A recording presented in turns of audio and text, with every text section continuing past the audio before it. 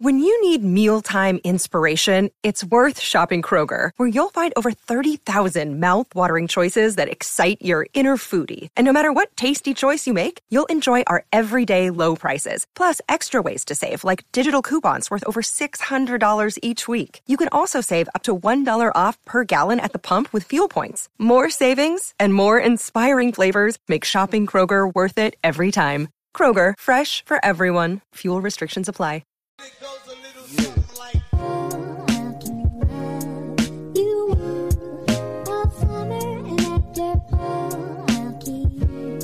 Good morning, good afternoon, and good evening. Welcome into the Crypto Logic Podcast. Hopefully you guys are having a fantastic day.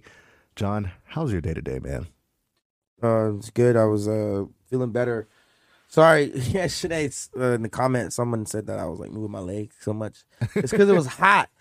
It's still kind of hot, though. Let's be honest here. It's cooling down a little bit because I turned the AC up, but yeah, but it was kind of hot, and I was on Terraflu yesterday, so no, can you throw some Terraflu today? Yeah, too, but a little bit, just a little bit, and that's some tea, and then I was getting anxiety. I was getting anxiety. I get anxiety, so like I don't have my beard right now, and when I normally have anxiety, I twist my beard. But since I kind of shaved it, I do the leg kick.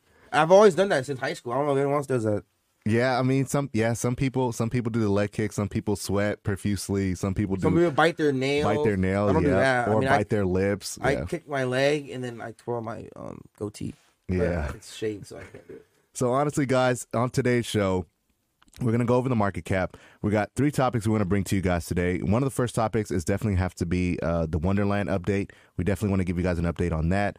Second topic we want to talk to you guys about is going to be about pair changes and why we think that potentially moving forward, it could actually be a thing. You know how like Polkadot has their pair chains and things like that. And then last but not least, we want to have a conversation about Ethereum 2.0 and kind of like go into detail on what that is. So and then some little rants or something. Yeah, so that's basically what we're going to be going through today. And, hopefully you guys find some value in that. And if you do, please subscribe to the channel, like the video. And, let's just hop into the market and see where we are currently. Real quick. I know that some people were saying that the screen was super bright, so we dimmed it a little bit. Oh, yeah. Let us know if hopefully that works. better. If not, we'll just, try to dim it a little bit more. But, yeah, it made look at our logos. It made our shade a little darker, huh? It's funny, huh? Yeah. Now instead of me being like a milk chocolate, I'm kind of like a darker chocolate. You know? I'm the milk chocolate now. All right, gentlemen, let's go into the actual market. Now, as you guys can see, we're sitting at 2.2. Let me go ahead and refresh real quick. Yep, we're at 2.2.1. So not really much of a change. We're basically down almost a percentage on the day. Bitcoin has fell a little bit from the last time we spoke. I remember last episode we were sitting at like 46,000, and it's kind of been trading sideways, man. But before we move on to all the other cryptocurrencies, I want to ask you a question, John. For Bitcoin being where it is and how it started off in the year, do you think that we potentially could be in a bear market, or do you think we're just trading sideways? I think we're in a consolidation phase. So we're basically just trading sideways. Yeah. So I was reading it last night that... Damn, what was I going to say? What I found? They were saying, I started sending these to our little company thing. Yeah. What was going on is that this consolidation phase is something that's not gonna like sustain itself. It's not gonna last. Okay. Because at some point, something's got to give, right? I don't know what's gonna happen. I don't know if it's the XRP lawsuit. I don't know if it's another ETF. I don't know if it's a spot ETF. Something is bound to happen, because if this was a bear market, we're sitting pretty. Yeah, low we're key. sitting pretty at a $2 trillion. Low key, yeah. And regardless of not whether we're in a bear market or a cub market, whatever this is, it's giving you time to accumulate. It's giving you time to start the year off. You're getting, because last year we January was kind of low key, and then it went boom out of nowhere, right?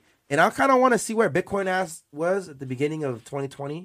I don't know if you could pull that up real quick, just to see from context. From January of 2021. So a year from now. Where did it start last year? So where do you want to go? January 5th, 2021. 36,000. So it was $10,000 more today than it was last year. So that's very interesting. And then how long did it take for it to have a blow up? Like a month. Basically a month, yeah. So I mean, do you think history is going to repeat itself? I don't know. I'm just trying to see how people are feeling about Bitcoin being at 46K. We're not at a drop. We're still up. We're still up than where we were a year before, right? I know we hit almost 70,000. Let's forget about that. That was a one day thing, right? It did that for like a day, right? But if we were under 36,000, then I would be like, oh, we're in a bear market. I'm worried because we dipped under than where we started last year. Yeah, but I think you're looking at the perspective as if, because we've been in crypto for a year, right? And we've seen Bitcoin at 36,000, you know, but speaking for somebody who's just brand new to cryptocurrency or whatever, looking at Bitcoin at this current price and seeing what people are saying, technically it could be a low for them because they're like, okay, well, people are projecting Bitcoin to be 120,000 per one Bitcoin. So if I get in at 46,000, because you got to remember, they didn't get in 2020 or 2021. They didn't think about crypto. Now they're starting to learn about it because, you know, the commercials are starting to, you know, the Matt Damon thing we covered the other day. They're starting to see crypto a lot more. So when they see a $46,000 Bitcoin in retrospect to what it could potentially be later on in the future, that's nothing. And I think that's what we have to take into account and not look at it as we're looking at it as Bitcoin started at 36,000 last year, but this year it's at 46,000. We understand it's no longer the same as it was before the year started, but for new people getting in, these are the only prices that they see.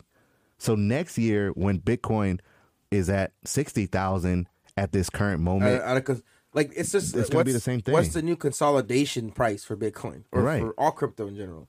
Ethereum, I remember when it was down when everything dipped.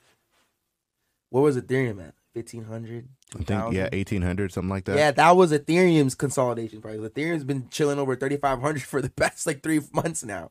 That's what I'm saying. Like every year, crypto goes up and there's a new consolidation price. Binance, I remember 300, 250, 300. I don't even remember what Binance been over was. 500 for like 5 months. I'm exaggerating, but it's been many months. Yeah, it's been a while. So I understand that these new people are getting into crypto. They do have to understand that, hey, these prices are low, yes, compared to where you think it's going to go in the future. We all know Bitcoin will be 6 figures. We all know Ethereum is going to be 5 figures. We all know Binance will be over $1,000. Right. But when, right? We don't know when. That's the thing. We don't know when. It could happen this year. It could happen 2 years. But at the same time, there's new consolidation prices that we're seeing. And that's after every big run up, then a big dip, and then a little phase out, and that's the new consolidation price. So Ethereum hits, 4,800, dips all the way back down, and now it's chilling at 3,500. Bitcoin hits 70,000, 69,000, goes all the way back down and chills between 45 and 52,000. In the year before, it was like 20 something to 30 something. The year before that, it was like what? 10 to 15 or et cetera. Yeah. I mean, I understand. I'm just trying to put it in perspective to people who are just getting in now, because they're looking at these prices like I have an opportunity here. They're seeing Solana at 164 and saying this was over $200. If I look at the chart, it was over $200. So I have an opportunity here. This is a cheap price to me if I'm just getting in. Bitcoin at 46,000 in retrospect to 150,000 is nothing. So you're like, oh, I'm not saying I'm saying that these are all numbers, but the thing is, all these numbers are away from their all-time high, so it's always a good buy-in. These have created new all-time highs. That's the thing. That's the goal of your project that you're invested. You want it to create new all-time highs, but remember that it won't always stay there. It creates new all-time highs, and then it retraces, and then there's a new consolidation phase. So then you want to get to the all-time high again, and then break past all-time high, and then it'll tumble back down. But then it's you know what I'm saying. So if Bitcoin's all-time high right now is 69K, eventually it'll go to 85K, 89K. It's not going to consolidate there. It's going to go right back down. But where do you think it'll consolidate at? It'll probably consolidate at the old all-time high, anywhere between 50 to 69. Yeah. You know, and that's not something that I'm saying like, oh, 46 is so high, and like you're not supposed to sit there and wait for Bitcoin to go back down to 36. Yeah, it's never gonna No, happen. you don't do that with any of these projects. Yeah. Because right now we're in the last year was last year, right? I said that I'm just using it as comparison as like the bear venture every year. The more you sit here and wait for something to drop, it's just going to get higher and higher and higher. I definitely agree with you. Right? on Is that. that like something that there was like a little disconnect or something? Or? No, I just wanted to get the clarity and understanding that for someone who's just getting in, you know what I'm saying? They're looking at these prices and these are still cheap for them. Or maybe some of the people are looking at them like this is expensive. You know, maybe it's a barrier to entry to where they don't want to get in, like at Binance at $500. I feel like if someone that's new coming in, they probably look at it as expensive. Oh, well, yeah, probably. I mean, Binance at $500, we know is kind of expensive, but I think someone just brand new looking at Binance and wanting to invest They'll in think it, that's expensive. they'll think it's expensive in retrospect to not knowing what Binance actually is and what the use case of Binance is. You don't just hold Binance for price appreciation. You know what I'm saying? You use BNB to do stuff. You use BNB for NFTs. You use BNB for NFT games. You use BNB to buy a whole bunch of stuff. It's not just you hold Binance for price appreciation. But the only way you're going to know that is if you go into crypto and have that understanding and want to learn about it. All of these prices like currently are just... Solana, if you look at Solana had go to Solana. So if you go to the year, Solana had one of the greatest years. Oh, look at Cliff. Solana had one of the greatest years in the crypto project I've ever seen. Just look at where it was at the beginning of the year. Just look at the thing. $3, man. Like Solana had one of the greatest crypto charts in a year span, like ever. Right? It's not the best, but one of the best. Yeah, but you know, and these prices. What I'm saying is these prices. 164. This is still low compared to the overall end goal of Solana, but this is high to someone that saw Solana at $3.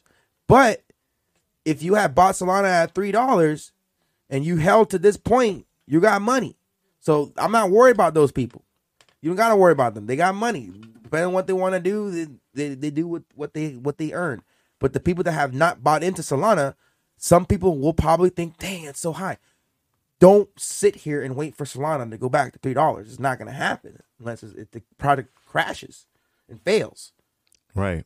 That's what I'm saying. Like Solana being at 164, that's the takeoff. It took off. But I think Solana's price primarily took off, and this is just my opinion, but I think Solana's price took off because Ethereum 2.0 got delayed again. So then Solana came out like, hey, we're the Ethereum quote unquote K word. I can't say it on air because, you know, we get demonetized. But the biller? Yeah, it came out as that. And everybody was like, well, yeah, Solana is that. It got the same NFT. Every NFT project that launched on Ethereum was on Solana. Every single one, from the CryptoPunks to the apes, all of them. They just took it, and people were starting to realize, they were like, man, if you want the secondhand version, like the cheap version of what Ethereum has to offer, go to Solana. And then Solana started getting all this avalanche influx of people, and then Solana started fizzing out. It started tripping out. It couldn't handle all the people. DDoS hacks. It had a whole bunch of stuff. And it's just something that's, you know, inevitable when it comes to technology. That's what's going to happen. You know, there's a lot of people working on these things, trying to make it better every day, and there's a lot of people trying to use it at the same time. So you can't just. It's like the internet. You can't just pause the internet to fix the internet. It's just going to shut things down. People are trying to use it. Like Facebook crashes. It's like, you know what I mean? They're trying to fix it. But people freaked out. Yeah, you know, freaked out. And Meta now. But technically it's Facebook. It's still Facebook, man. Facebook is a Meta company. I don't think I'm gonna call it Meta, man. I mean, no, okay. You gotta call it Meta, dude. I don't. But Facebook, I'm gonna call it Facebook, man. Facebook. I guess it'll show my age, though. No, Facebook is Facebook, but Meta, because Facebook's parent company was called Facebook. Meta is Meta, but Facebook is a Meta company. Facebook, the app, is still Facebook. So yes, you still call Facebook Facebook, but when you refer to Mark Zuckerberg's company, you have to say Meta because that's what it is. Because now if you say Facebook, then you're just talking about the app Facebook, the social media app Facebook. So remember, Facebook, a product of Meta. That's what it is now. It used to be Facebook, a product of Facebook. I mean, I guess, yeah. I mean, yeah. That's yeah. just how. That's the terms of what it is. Yeah, I guess so. All right, guys, let's move on to the first topic of the day, which has to be this time thing, man. A lot of people are freaking out on Twitter. They don't know what's going on. So our goal is to give you the information, and then we're going to discuss it at the end. So definitely stay tuned for that. But so I'm going to read this. It is very kind of long, so just bear with me here. So Daniele, which is the founder of Time, the one that created it, he said, it's about time to make changes in Wonderland to keep up with the expectations of our DAO members and all the incredible community that have been created around our project. A thread of what's going on to happen this week. So this stuff should happen this week, and how the future of this project looks like. Then he goes on to say, there has been some confusion about Time Token's price action with the narrative of it's going down. So if you guys are investors in Time Wonderland, you know that the price has been going slowly down, and down, becoming more and more prevalent by the FUDsters. The Wonderland team has been working on education, but this sometimes is not enough to reach our community considering how big it is. We have decided to take action and shift the focus from Time to Wrapped Memo, or Wonderful Memories. I like that name, though. Wonderful Memories. I think that's pretty dope. What is the benefit of this, and what actions are we taking? First off, the first step that they're doing is they're moving liquidity away from Trader Joe into SushiSwap on Avalanche. So just reading that, you kind of have to know what context was. Being on Twitter, you will figure out that Daniele and Danielle. Well, Danielle. Well, some people call it Danielle. Either way, Danielle. yeah, people call him Daniele. But either way, Danielle, whatever. I apologize. I don't know how to say your name. It might even be Danielle. Could be. I don't know. Him and CryptoFish, which is the creator and founder of Trader Joe, had a fight because Danielle said that Joe wasn't giving enough of they weren't giving enough liquidity to mem. I think it was like a mem pair, one LP pair or something like that. And Danielle got kind of mad about that, and Trader Joe was just like, you know what, we're not gonna sit here and pack the bags on something that you created just because it's you. You know what I'm saying? Yeah. So there's some context there on why they're moving liquidity from Trader Joe to SushiSwap. Okay. Now, there will be a new liquidity pair on SushiSwap called Wrap Memo /Mem. All the liquidity over time will be transformed into this new pair, and the price of Wrapped Memo will begin to be tracked as it's supposed to be. So whenever you provide liquidity, just for context, you are able to get a portion of all the fees that come through that platform if and when people swap Mem for Memo. So if people are constantly doing that, you're constantly going to get fees added to it because you're providing liquidity for that platform. So just so you guys have an understanding of that. The market cap will be adjusted. This should make it more clear to everyone that we are invested into Memo and not Time. This was something people freaked out about. They're like, okay, well, what the heck is going to happen to Time? Are we still going to be able to buy Time? Like, what the heck is going on? But from this, it's saying that they're investing into Wrap Memo. So I don't know, John, if this means that you're only going to be able to buy Memo and not Time on SushiSwap. I guess we kind of have to wait for more clarity. I checked it this morning. You can still buy Time right now, but currently, I think this should make it more clear to everyone that we are investing into Memo, Wrap Memo, and not Time. Yeah. So that's the part that's kind of, it's like, because what are we doing here? It doesn't matter. I think because the Memo and Time, they're 1-to-1 anyway, in a sense. Right. I understand that. But I don't think that they're gonna not tank, but like basically remove Time from existence. Like, it's not like Time's not gonna be a factor in this project anymore. I think it's just the focus is that, hey, we're focusing on people actually getting Wrap Memo to stake it, because when you hold, that's why he says holding Time does nothing for you. Yeah, it's you actually are making money when you rebase with Memo, right? Not Time. So that's what he's probably trying to say is, hey, there's people that are literally, Time is not a token that you buy and you hold Time, and Time's at 2,500. I'm buying Time, and then just hold Time and wait for it to go back to 9,000. Yeah, exactly. Or whatever. That's not what you do. You buy the time, but you buy the memo, and you're staking the memo. So I think they're just putting an emphasis on wrap memo now. Well, the one thing that we found out when we did it this morning was one memo or one memory is worth 38 wrapped memo. So I guess it's in the sense of there's less supply. It's less supply, so it makes it more scarce. So it's like when you buy a Bitcoin, like $100 a Bitcoin, it's like 0.000846. Exactly.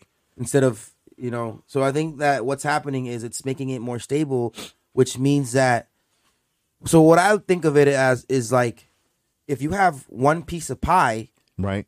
Now that one piece of pie can be cut up into 38 different, well, it was already cut up into like, let's say memo was less, right? It was already, well, it's 1-to-1 the time. So it was too much inflation. So the problem is time and memo were 1-to-1. So let's say there's 50 people and you could cut that into 50 pieces. Now with that wrapped memo, each piece, that 50 pieces can be cut into another 25 pieces. Right.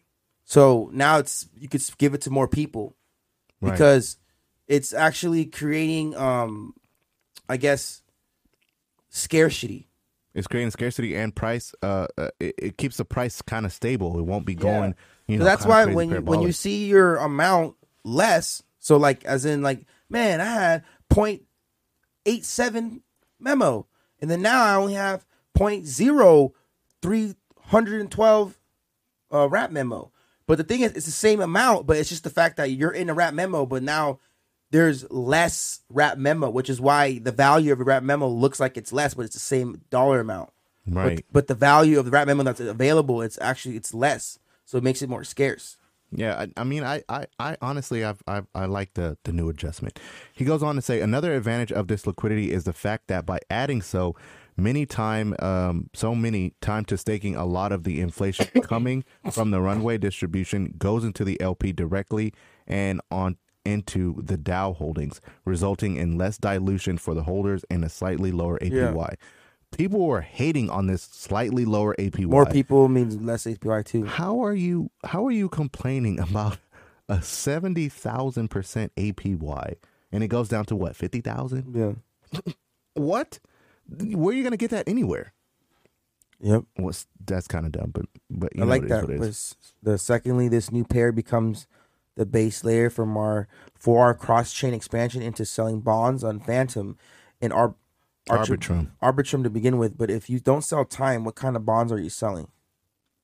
Yeah, that's another good question. But the idea of this project is to expand the ratio between market cap and treasury, creating more value for token holders. I like how he's always trying to put us forward, man. I really like that about him. We reduce the traditional bonds on Avalanche that are highly dilutive. Is that how you, yeah, dilutive. Dilutive. In favor of new bonds selling wrap memo directly from the treasury without minting new ones. So creating new ones causes inflation. Well, you get diluted. Yeah. You know what I'm saying? And that was the biggest thing. Well, yeah. Diluted, means that you're watering it down. You're making it less valuable.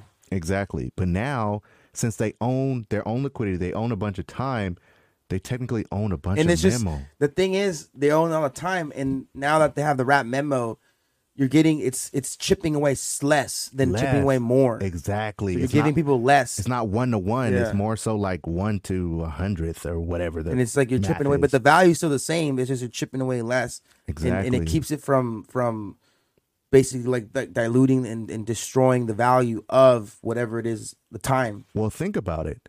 The price won't actually be affected so much to where, you know how it was like 1-to-1 time? If somebody sold like 10 times, the price would tank hard. Yeah. But since there's less memo, when you wrap it, you're earning less, yeah. Yeah, the price shouldn't tank like that. You know what I mean? Yeah. Because you don't own majority of the memo. You have to own 38 to get one. Yeah. So, yeah, I like that. The rebases onto the LP already generate revenue for Wonderland that are captured by selling those part of the runway into Memo/Mem, LPs, Phantom, Mem, ETH on other chains. The whole new mechanism should be able to increase the amount of funds into the Treasury to be reinvested and reduce inflation across the board, giving a lot more to stakers and long-term memo holders. Yeah. The more invested money into the Treasury equals more investments, equals more backing, equals more value, less dilution. Simple, effective, powerful. The time has come. Yeah. That's beautiful. So it's basically him creating a way to self-sustain, right? So now he's going to Sushi Swap, and guess who's in charge of Sushi Swap now? Him. Right? There's no, and that's the same method, way that it allows himself from being tied, his hands tied. Right. You know, you don't have to rely on anyone to do anything. He can do everything himself. If they allowed him to, I think he took over Sushi Swap. So now he can just say, okay, this is what I'm gonna do. This is what I'm gonna do. This is what we're gonna do. And then he created this vision of basically removing the problem of dilution, of where someone holding too much can tank the price. Can take the price, or taking rebases out. So now the amount of supply that you have in the wrap memo is fractions of what a whole one used to be, of what when you would hold a one-to-one version of memo to time. Exactly. Now you're holding fractions of it. Yeah. So now when you're selling fractions of it. It's still dollar amount, but it's just fractions. And then it's just self-sustaining. And they're not minting new ones, because minting new ones causes inflation. Yeah. So there's more out there, which is not good. Yeah, exactly. So, I mean, me personally, I think this is a good thing. I'm like so out of it. I do think that it will take some time for people to understand what's actually currently going on. But I honestly think this would be pretty good. That terrified, killing me, man. It's taking you out, huh? I'm like talking, and then it's like my brain is just like, shut the hell up, telling me to shut up. Right. My brain is telling me to shut up. That's crazy. So that's why I'm talking. If you notice, I'm just like, yeah, yeah. I know. I noticed it, man. And then I'm fighting it. It's like imagine a little guy swinging, just swinging in my head. Stop! Get away! And my brain is like, no, go to sleep. I'm dying. Go to sleep. Oh my god! Wow. All right, so moving on to the next topic, man, which has to do with why we think that Polkadot or parachains, not necessarily Polkadot, parachains will kind of be moving on in the future. Now, if I'm not mistaken, John, correct me if I'm wrong, you found a couple of people talking about it on Twitter about how, parachains might actually be something like the next wave that we might see moving forward. I saw that there's a possibility that I think it all predicates on how successful Polkadot ends up being, or if it has a nice little run up or something. Right. Parachains are the new type of wave in DeFi. That's what I've been hearing, and I just kind of was like very interested in the technology of it and basically learning about why they're so popular. And it's just like basically allowing protocols and projects to basically showcase their skills, or their vision.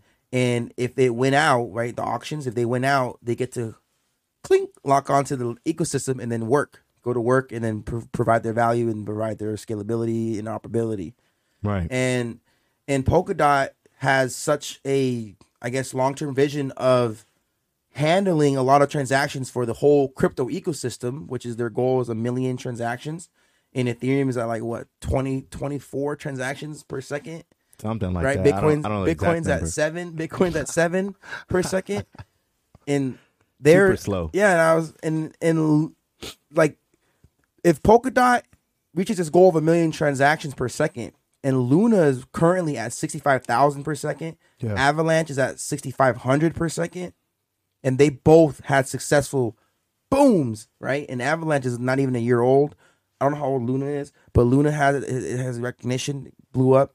Polkadot, who's to say Polkadot won't have its time, right? When all these parallel chains start clicking off, start working. Yeah, I think Polkadot will have its time. As you guys know, I'm pretty bullish on Polkadot.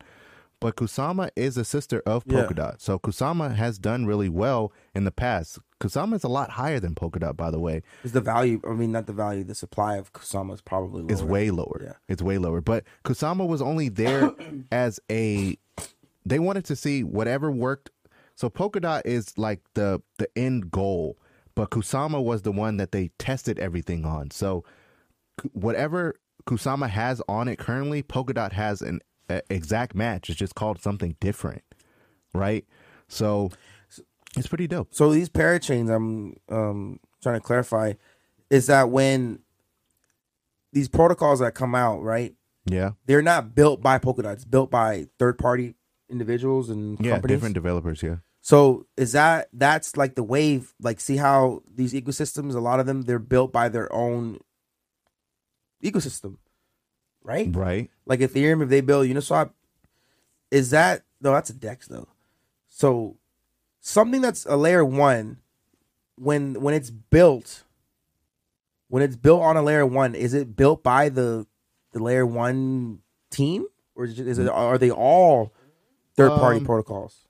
So they're all different. That's what I'm trying to see. Different why developers. They're all different people, right? It's not Polkadot creating all of these different parachains. It's all different developers that want to build on Polkadot for what Polkadot is and what Polkadot can bring as a layer one. Parachain, depending on what their purpose is, just hooks on and then it allows it to work with anything. So that parachain can literally now be on interoperable and work with everyone. And that's cool. But the thing about parachains that I think a lot of people don't really know is parachains are a direct descendant of the layer one, meaning whatever functionality the layer one has, that parachain is going to adapt it. So since Polkadot is interoperable, any parachain that launches on Polkadot will be That's basically what Quant is. Basically. Quant is interoperable in the sense that it's a connective tissue to where anything that connects to Quant can connect to everything else, just like Cosmos. Right. But Cosmos is to find solutions for other products or protocols that lack in one area, and Cosmos will find something that will make it work, and Cosmos will be the connected part to make it allow to talk to each other. But the difference between parachains and I think layer 2s, layer 3s, and all of that, and you guys correct me if I'm wrong, this is just my assumption, this is just what I'm thinking, but the difference between parachains and layer 2s and layer 3s, you're allowed to be built on the parachains. Things can be built on the parachain itself. Well, no, you're basically, they're gonna give you an understanding of what they are, and then you have to give up your whatever that is. In this case, Polkadot, to basically bid on that parachain before it ever even launches and does what it's supposed to do. So instead of it actually coming out as a layer one where you're using it and people have an opportunity to be like, oh, I really like this, you have to basically just read the white paper and be like, okay, I like this project. I think it'll be good for the future, and I'm going to invest a certain amount of DOT to it. And then if that wins the parachain, then they have some time after that to actually create the actual protocol. They're not, it's kind of backwards. Like, it's more so, you know how like layer ones, when they come out, I mean layer 2s and layer 3s, they come out, you have an opportunity to use them. Yeah. With parachains, you don't have the opportunity to use them until they come out. The reason why is because they need seed money. That's what the parachains are for people to give them the seed money so they can build their infrastructure of what they plan to do. It's from what I understand. I could be completely wrong about that, so you guys let me know in the comment section down below. But that's what I think. Yeah, it sounds. I know you hate that, but it makes sense to me. That sounds very. Yeah. All right. Dang, I want to say the comment. Leave a comment down below. You say leave a comment. Leave a comment down below. Leave a comment in the comment section down below. No, that's not what you said. I don't know. We can rewind it later. You said leave a comment sections down in the comment section down below. Yeah, there's a second down in there somewhere. That just makes it sound funny. I don't know. But moving on, man, to the last topic of today, which has to do with Ethereum 2.0.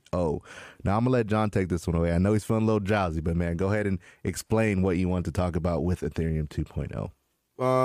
Well, yeah, I was saying, like, I think we had this conversation with Dante before, too. I don't know if it was ever on air or not, but I remember saying that when the 2.0 comes out, I think a lot of people are going to come home, right? That's what I guess use it as an analogy, is when Ethereum 2.0 finally launches, it's what happens to all these layer ones and protocols that are saying like, oh, we're better than Ethereum, and 2.0 comes out. And I'm not saying it's gonna happen right away. It's not gonna happen right away.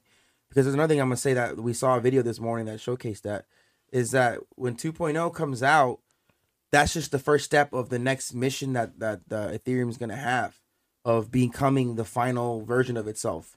And Vitalik said in the video we watched earlier, he said that in 6 years, that's what he thinks that Ethereum will be finally complete.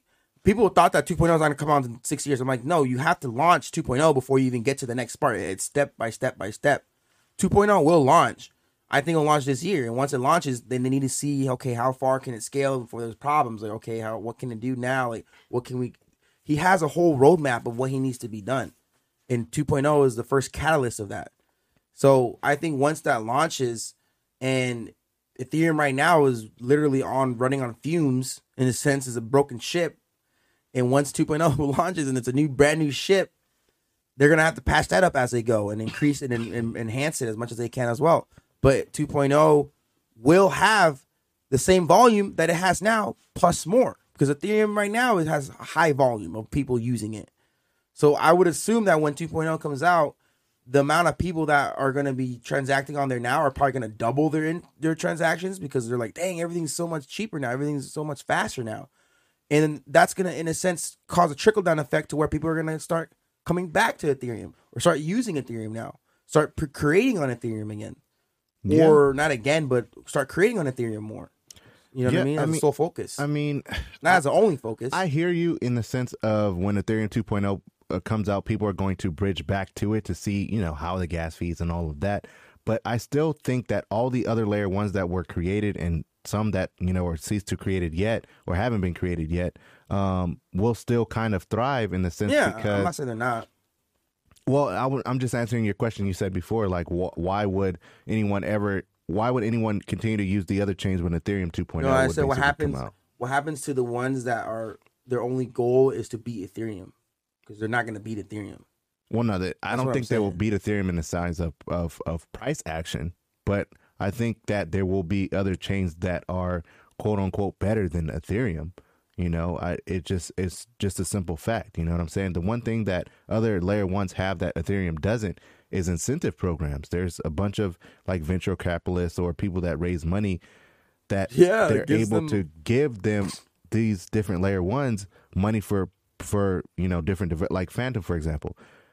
Phantom did it different than everybody else. Everybody else had all these incentive programs like Avalanche Rush, and Matic had one as well, where they just gave people money in order to bridge to their ecosystem. So no matter what you did, you always continuously farm whatever that layer one was.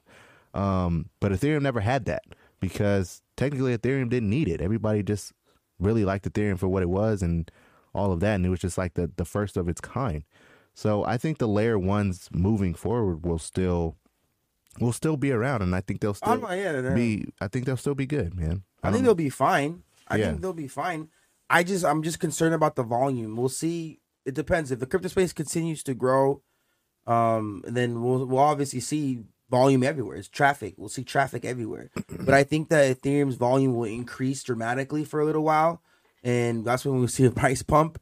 And I think that's when we'll start seeing things like, holy crap, Ethereum's going crazy right now. Look at these transactions that are being done on Ethereum. There's like hundreds of thousands of transactions per second being done on Ethereum every day. And then more people are going to want to build and create on Ethereum, because now it's like, oh, it's scalable. Cool. I can create a project on Ethereum and people can actually use it. And other people will use Avalanche. That's great. Other people are going to want to connect to Ethereum, right? And then now they're going to be like, oh, you got to rely on Ethereum now. Well, the thing is with EVM compatible blockchains or EVM compatible layer ones, anything you can have on Ethereum, you can have on any of those layer ones. It's just going to be like a wrapped version of it. So it's still going to trade the same price and all of that. It's just going to be a wrapped version of it. So even if you're not wanting to be or holding Ethereum, you'll still be able to hold Ethereum. But I think the problem Ethereum is going to have is one of two things. Either it takes a long time for it to actually come out and people start losing faith in it, or when it does come out, people bridge back to it and realize that it's not what they thought it was. And then they get disheartened with it and just leave Ethereum in total. I don't think that's going to happen. So it just depends, Yeah, I don't think that would happen. Hopefully Ethereum comes out with a full bang and all of that, or else, It has to. EIP 1559 came out with a bang. Yeah. That thing was burning tokens like crazy. It's still burning tokens to this day. So when the proof of stake takes off, ooh wee. The more you stake, the more you make. Well, we'll see. And think man. about how many people are going to be staking on Ethereum. We'll see. Hopefully, Ethereum doesn't. What is the word I'm looking for? Upset? No. Disappoint. There we go. Couldn't think of the freaking word. I like Ethereum. Hopefully, they don't disappoint. Ethereum man. is one of the Mount Rushmores of crypto. It's gonna be the first of its kind. It's gonna be like a Dogecoin. It's George Washington. I mean, no, that's not George Washington. That's Bitcoin. But it's one of the Mount Rushmores, Abraham Lincoln or something. It's Thomas Jefferson. I don't know, right? It's one of the Mount Rushmores of the four. I think XRP, it's one of the four of that. XRP is one too. And then the fourth one we don't know, right? The top four. But XRP's been around in top 10 for years, for like 7 years. Since 2017. I think even earlier than that. Earlier? But Bitcoin, Ethereum, XRP, and we don't know what the fourth one is. But Ethereum is one of the ones that's just gonna is the first of its kind, and it's going to basically catch up with the times. So it's been there since the inception of DeFi, in a sense of dApps and smart contracts. It will be there when the new innovation of smart contracts. And the only thing that can probably change all that in the future is HBAR, DAG, Quant, things like that. And that's where I think the shift will come, when Ethereum will be the godfather, and then HBAR is going to come and be the new godmother and be like, everyone's going to go on HBAR, because that's even 10 times better. But we're still early for that. HBAR and DAG is going to be the new layer 1 type technology that you want to build on. Everyone wants to build on. Yeah, I know. Especially DAG. DAG is infinitely scalable.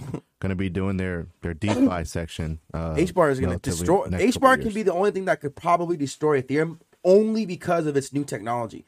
And Ethereum will not be able to transfer over to that in the net. You know what I'm saying? You're talking about Hashgraph? Yeah, it won't be, because blockchain technology is still new to the average person, but it's technically blockchain technology is kind of old, but obviously it's still new. Yeah, but it's all new at the same time. That makes sense. Ethereum's goal is not to. I don't think they're doing Hashgraph. I think they're doing sharding, which technically would be the same thing, but I don't know. Everyone needs sharding. Sharding is just being allowed to scale your blocks faster.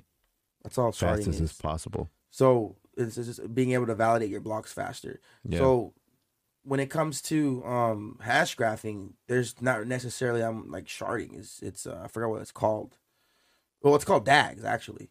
That's cool. Like the constellation, the name of the thing is DAG, but it's yeah. it's makes it like interwoven, where, because a block is just like a, like Pac-Man. You pay Pac-Man.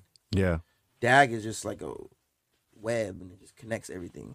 And that's why I don't think Ethereum is going to go that route, because it's just a whole freaking chain. But HBAR will be the new like new wave, and then it's like two different types of ecosystems you want to live on: Hashgraph technology or blockchain technology. Yeah, I think there's going to be a lot more cryptocurrencies that come out in the later years, 5-6 years from now, that will adopt, Hashgraph technology and all this other, something maybe even be a hybrid between two. We don't even know. You know what I'm saying? That's the thing about technology is, like John said in our previous episodes last year, that every year the time for innovation gets smaller and smaller and shorter. So, you know what I'm saying? What used to take 6 years now takes, 2 years. It takes 3 years. It takes 5. Well, whatever. It's lower than what it originally started at. So, moving forward in this crypto space, for us in general, we're in our second year in the cryptocurrency, right? There's some people that's been in since 2017. So, the technology is moving a lot faster than majority of people know. Look, so some shit that I feel like we haven't shown anybody anything on the screen, but I want to show you something. Click this fucking little. Did I just cuss? Multiple times. When? Like literally the whole time you were just talking. No, I didn't. You did. Dude, my brain is fried. The Terraflus got me, guys. Go down. Look. Boom! Click that this? picture. Yeah, can you click it? No. Gotta zoom in. Control plus. Look at the total value locked. Ethereum has 160 billion mother effing dollars, and Terra is second place. Terra has 19 billion, BNB has 17 billion.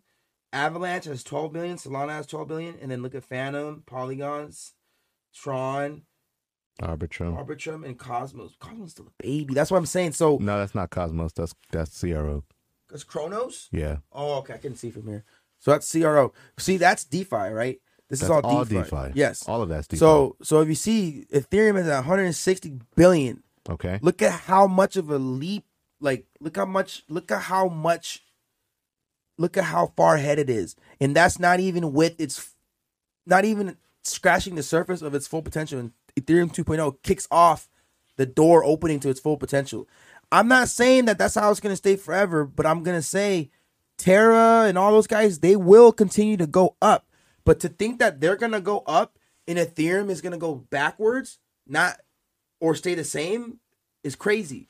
Ethereum's going to keep going if those guys go too. But those guys are going to go. Terra will hit 100 billion lock value and all of them, but by that point Ethereum will be at like 500 billion, 600 billion.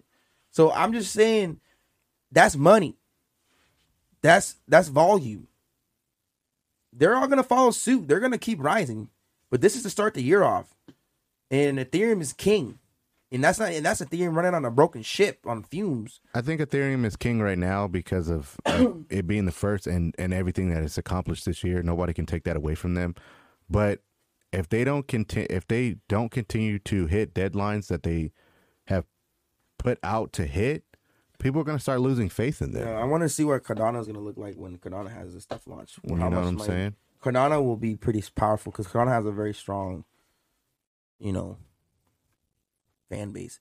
But that's why I like stuff like that, because it showcases like, okay, Avalanche was able to get 12 billion a year. That's good. Where are these numbers going to be this time next year? Just like we said last year. You know what I'm saying? Easiest way to look at it is you just double, basically. Right? You just basically double. So you'll figure Terra will be at, I don't know, 40 billion. Avalanche will be at 24. Solana will be at, 24. Binance will probably be at, that's just 36. like staked and all that stuff. Yeah. That's total value locked in the DeFi space. Yeah. This is a whole nother thing that majority of people that are investing in a cryptocurrency have no idea about, because they're not using the actual token for what it's used for. They're just buying it and holding it and expecting it to go up in price, so. At the end of the day, that still is a catalyst for the success of that crypto. So whether or not someone knows about it, what it is or what it isn't, it's still a catalyst for someone who does know crypto to look at things like that, to understand like, okay, if Ethereum, I'll be freaking out if Ethereum only had 2 billion, right?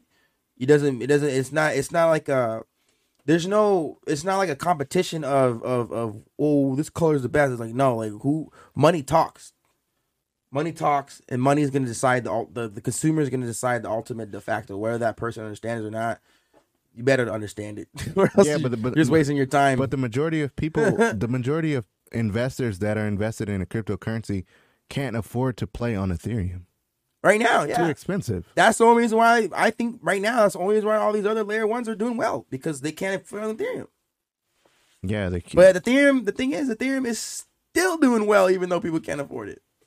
Because there are people that can afford it, and the people that can't afford it are playing on Ethereum. Yeah, but the thing is about Ethereum, just like Bitcoin, the big boys play with Ethereum and Bitcoin. Majority of them hold Bitcoin and Ethereum. Yeah. So they have money from the real world that are bringing it in. That's not primarily retail investors. But that's what I'm saying. What happens when Ethereum says, oh, you poor people, you can play with us too now? Depending on how long it takes. No one's going to sit around and wait for Ethereum for 6 years.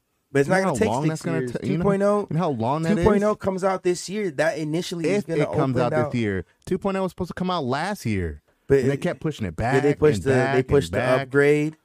But I'm just saying. They pushed out the upgrade, and then that started fizzling out and not working right. I'm just saying, if 2.0 comes out this year, then a lot of people are just going to be like, oh, damn.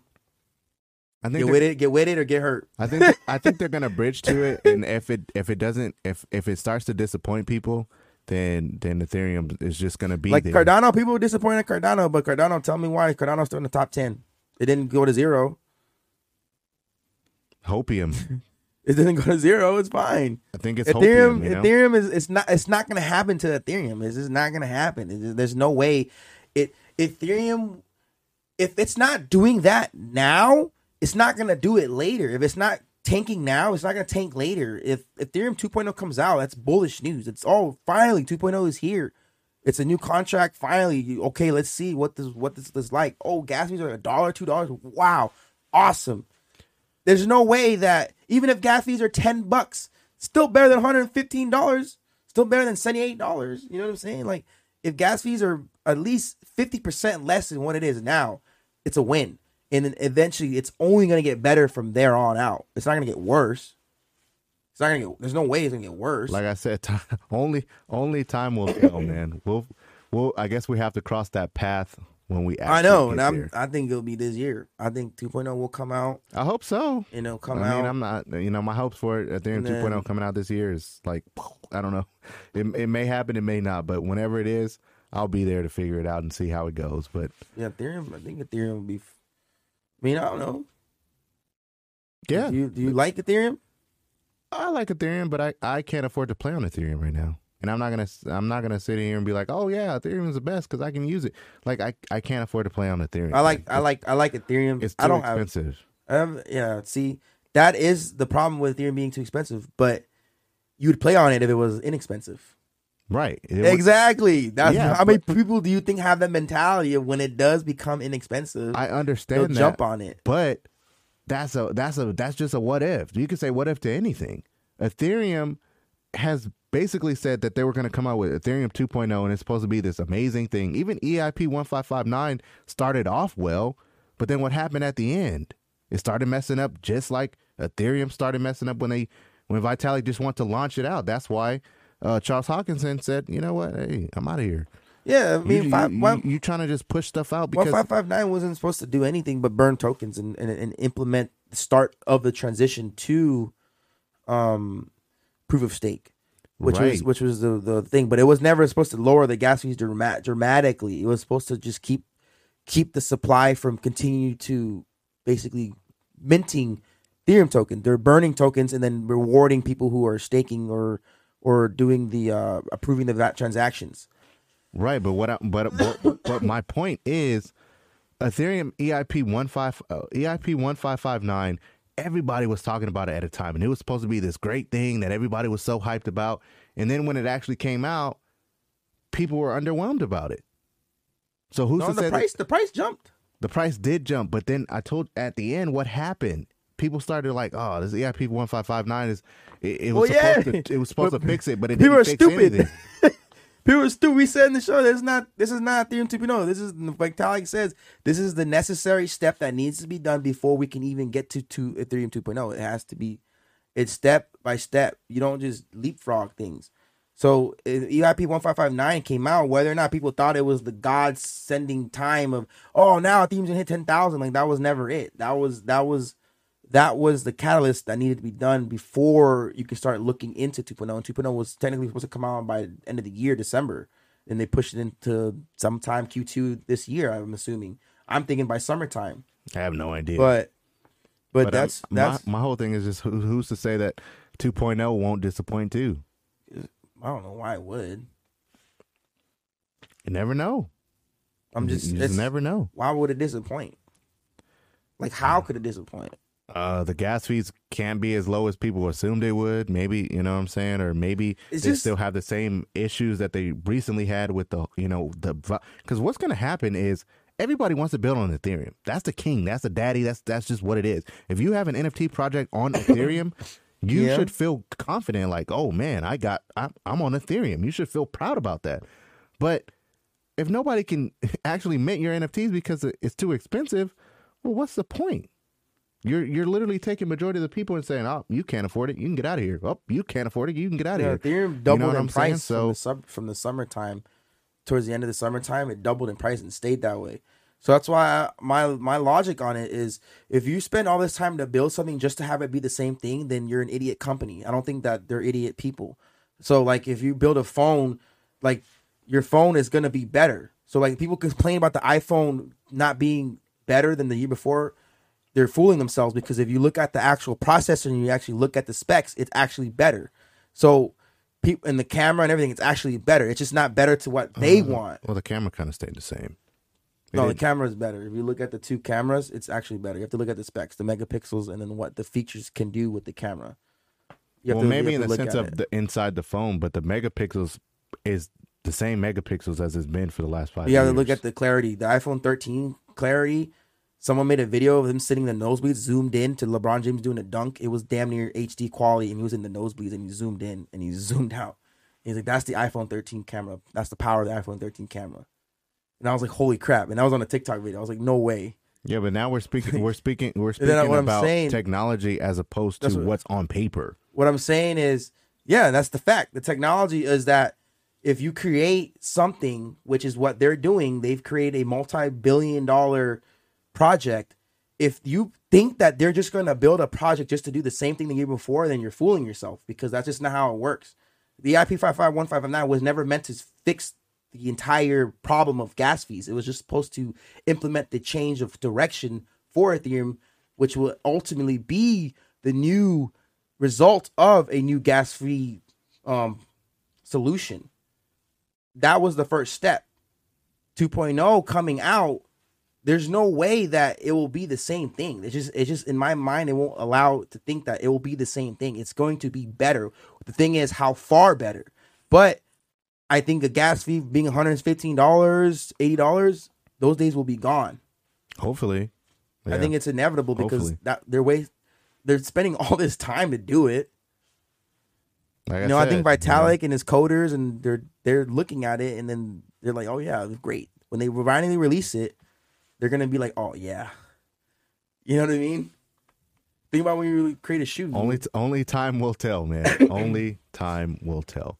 But honestly, guys, thank you guys so much. That is our time here. Hopefully you guys found some value in today's show. If you did, man, go ahead and smash that like button, because it does get this video out to other people, and then they can have a conversation just like we just had a conversation, right? So subscribe to the channel if you're new and you enjoy this type of content. We post every single day. We post you every single day. We post you every single day, and we try and bring you guys as much value as possible. All right? So take care. God bless. Be safe. Peace.